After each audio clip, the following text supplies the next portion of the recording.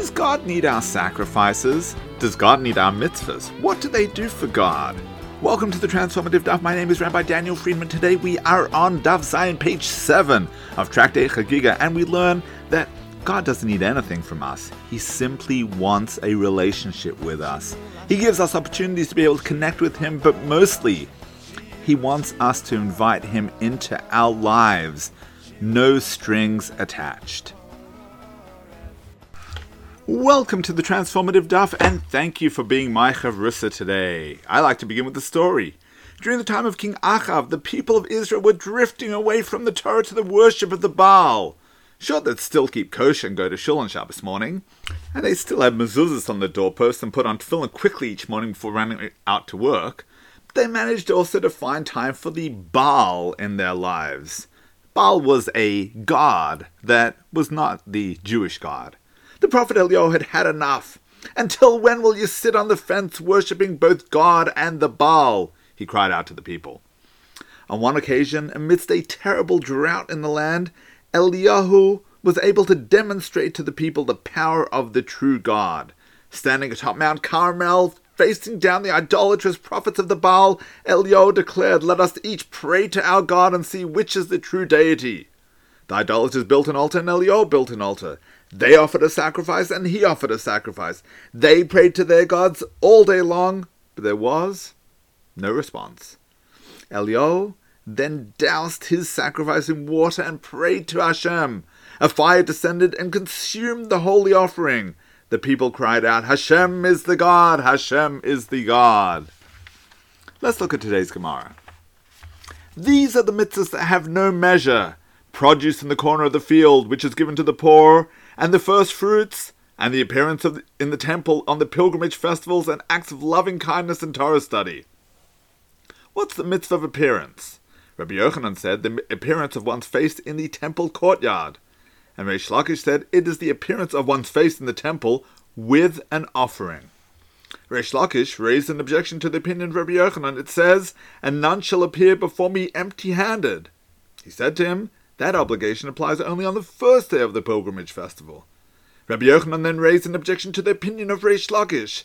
It says, "shall appear," and although the verse is written, can be read, "will see," it's actually read, "shall be seen," meaning that just as I, God, come to see you freely, so too you may come to see me in the temple for free. Let's analyze today's Gemara. What's the mitzvah of being seen in the temple? Rabbi Yochanan understands the mitzvah as referring simply to appearing in the temple. But Reish Lakish teaches that it refers to showing up with a sacrifice on hand to offer. Rabbi Yochanan challenges Reish Lakish. He says the obligation to appear in the temple reads, "he shall be seen," but it really is written, "he shall see." The meaning of the dual implication is that just like God sees us freely, no strings attached, so too, we're allowed to show up and see Him freely with no strings attached. Some people are scared of letting Hashem into their lives because they feel that they're appearing before Him empty-handed. Due to their inadequate mitzvah performance track record or even mere perceptions of inadequacy, they feel unworthy of entering His presence. There are others who fear having a relationship with Hashem because of the obligation that would necessitate. They tell themselves that inviting Hashem into their lives essentially means committing to keeping everything. Not yet ready to commit, they convince themselves that if they are not really sure about Hashem, they can simply go on living life how they choose, guilt-free. And so they avoid the big, tough questions of life's meaning and purpose. They go through life sitting on the fence, keeping their options open, doing a little of this and a little of that, but never jumping in feet first. That was the problem of the Israelites during Eliyahu's period. They didn't really want to commit 100%, and so they drifted through life hedging their bets. But the Almighty says, "I come with no strings attached." Let's start a conversation. Invite me into your life. Don't feel that you can't talk to me without making a full commitment. I want to have a relationship with you, regardless of where you're up to spiritually and religiously. You see, Hashem doesn't need anything from us at all. The reason He asks for a sacrifice is so that we don't feel that we've arrived empty-handed. Giving Him an offering makes us feel closer to Him and more comfortable communicating with Him. But it's not a prerequisite. First and foremost, he wants us to see him and develop a relationship with him, to lean on him throughout our day, to wake up and thank him, to acknowledge, praise, and beseech him every step of the day, and then to thank him as we lay our head down at the end of the day. The story is told of Shlomo and Itzik, who served side by side in their elite sniper unit of the Israeli Defense Force. They could talk about anything with one another, politics, sports, family life, but one subject was taboo: religion. The two young men had grown up on different ends of the religious spectrum. Shlomo's parents were Orthodox Jews from Canada who had made Aliyah when he was a child. Itzik grew up on a staunchly secular kibbutz. No matter how hard Shlomo tried to discuss Judaism with his friend, Itzik always changed the subject.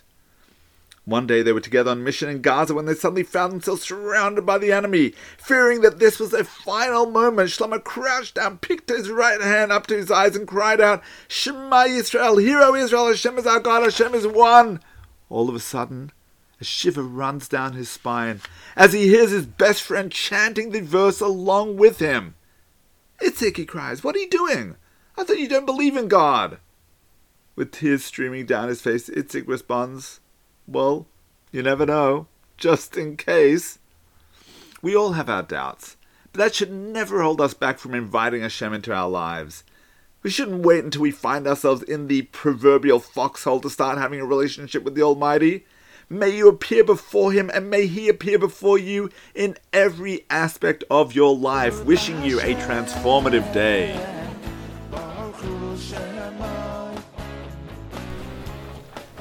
Thank you for tuning into the Transformative Daf podcast with Rabbi Daniel Friedman. Whether you've been doing Daf Yomi for years or you're not quite ready to commit but want to be part of the Daf Yomi global movement, there's something in the Transformative Daf for everyone.